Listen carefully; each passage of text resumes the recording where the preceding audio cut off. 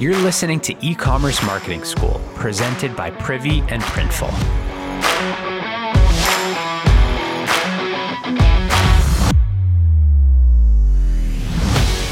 A quick shout out to our sponsor before we get into today's episode. If you want to test a new design or product idea without spending a fortune on inventory, Printful has more than 250 high-quality products that you can customize and add to your store, even if you have no design skills. So make a lasting impression and build your brand with Printful. No order minimums and an amazing support team to help you get started. We use Printful here at Privy, and it seriously couldn't be easier. All right, so welcome to day 2 of SMS Bootcamp. Yesterday, I had the pleasure of spending time with Brooke Burge, SVP Marketing at Attentive.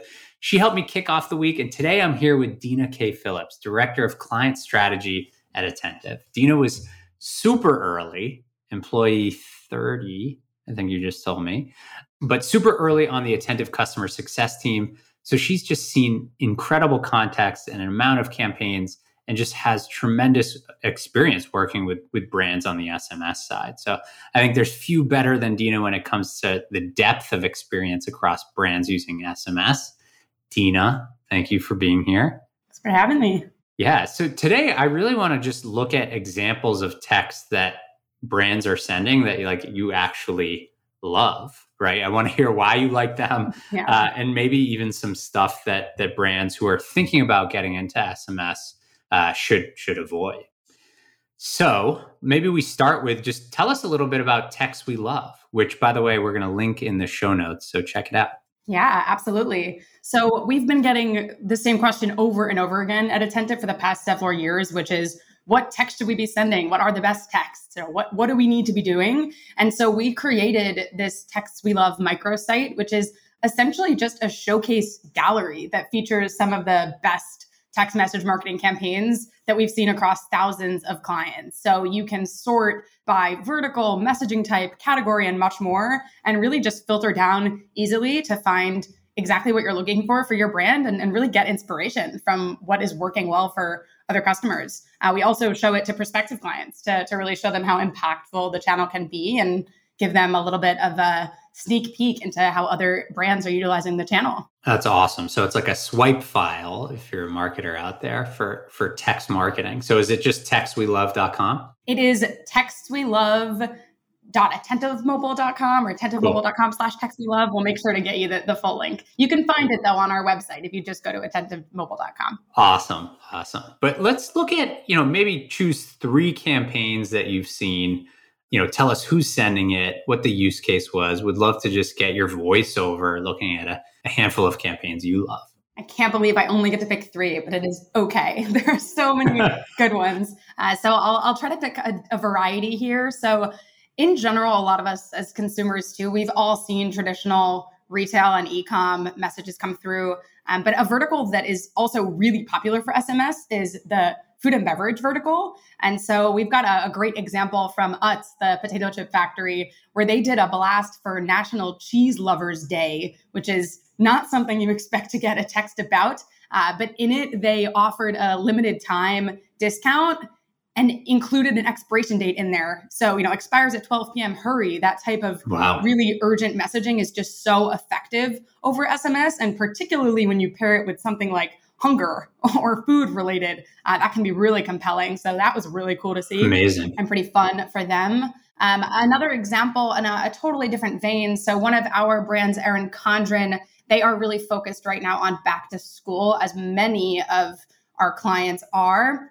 And they decided to take advantage of a conversational use case. So that is actually using text messaging as a 2-way channel where you can communicate to your subscribers and actually have them communicate back with you for more of an exchange. So Erin Condren sent out a text that essentially said, back to school is around the corner. What are you most excited about? And they listed out some of their most popular products. They have planners, notebooks, accessories, things like that. And based on the keyword response that the subscriber replied with, they triggered an automated response that actually directed the consumer toward a product within that category. So that was just a really cool way to encourage consumers to engage back with them as a brand and makes SMS a little bit more intimate and feel a little bit more personalized than an email that went to a million other people. Yeah. A really cool way to engage the audience. And just since I think this concept is probably new for our audience here, like keyword response is this idea of like,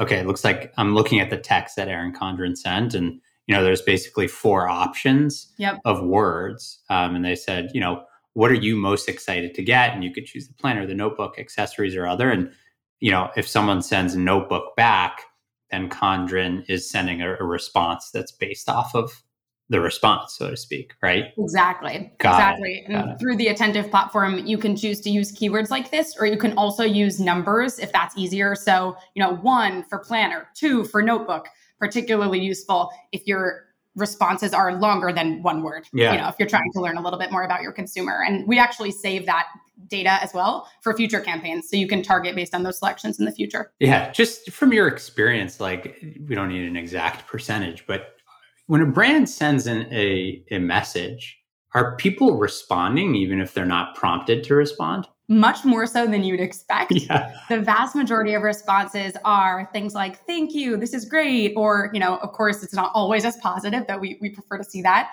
We also get a lot of responses that are like emoji, reaction, things like that.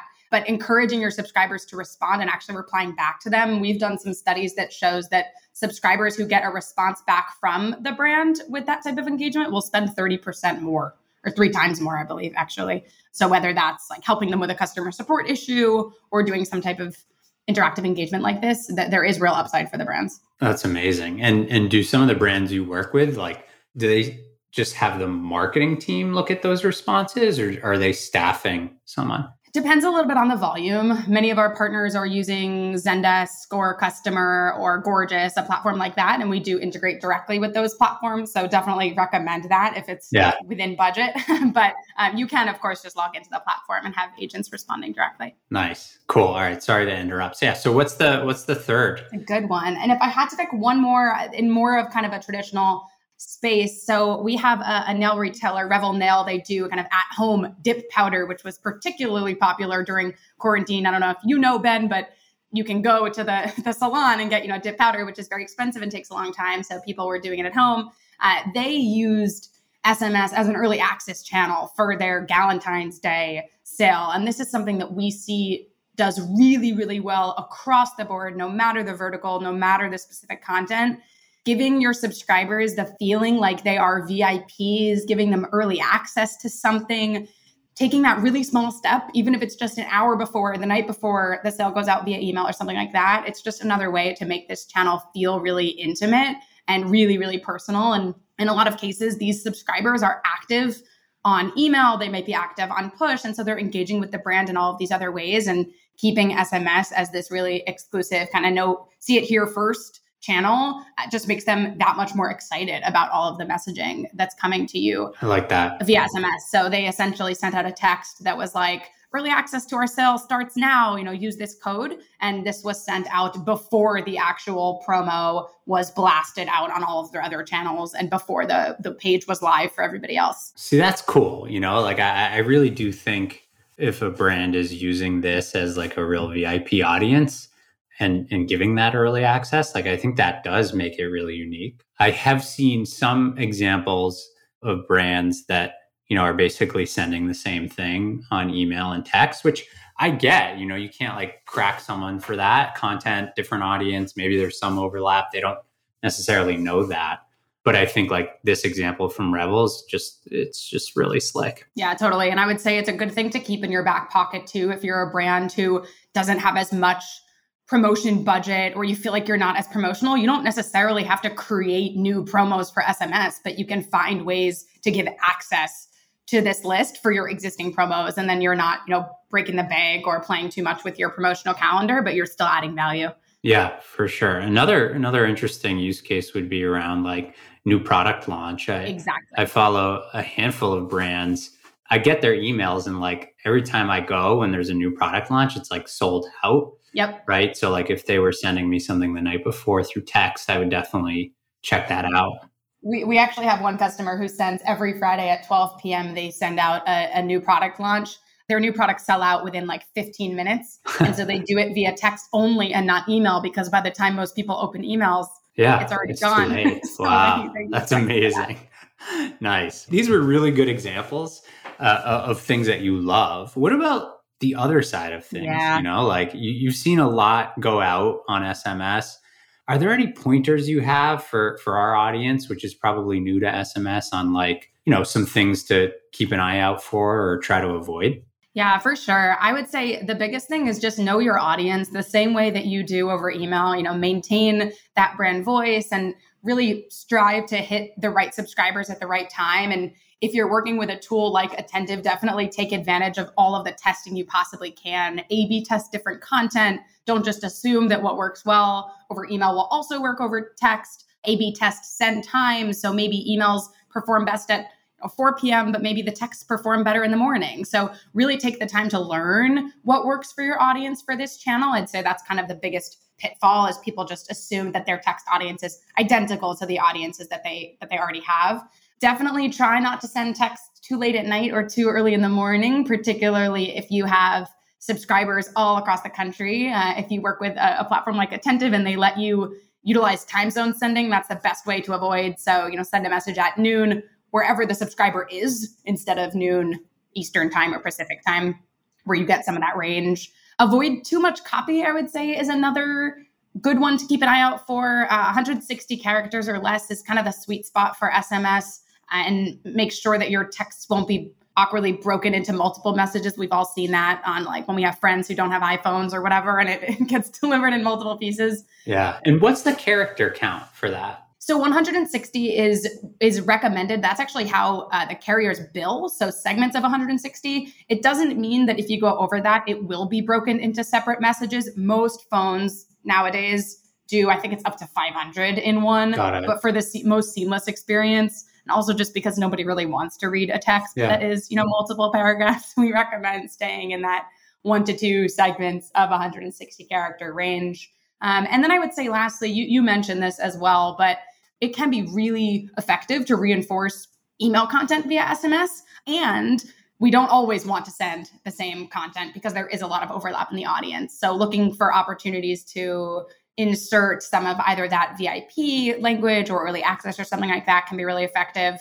You can certainly use email as a starting point and don't need to reinvent the wheel, of course. Our teams put a lot of time and effort into email, but use that as a jumping off point and then kind of iterate from there and adapt to SMS rather than always just using the same content across both channels. Yeah, I like that. Wow. Good jam-packed episode here. Dina K. Phillips has worked with over 500 brands that have been on Attentive. So really trust her. She's amazing and has done incredible work. So some good tips in here. And come back tomorrow. I'm going to be meeting with Troy Lieberman, and we're going to be talking about list growth and how to grow a compliant SMS list. See you then.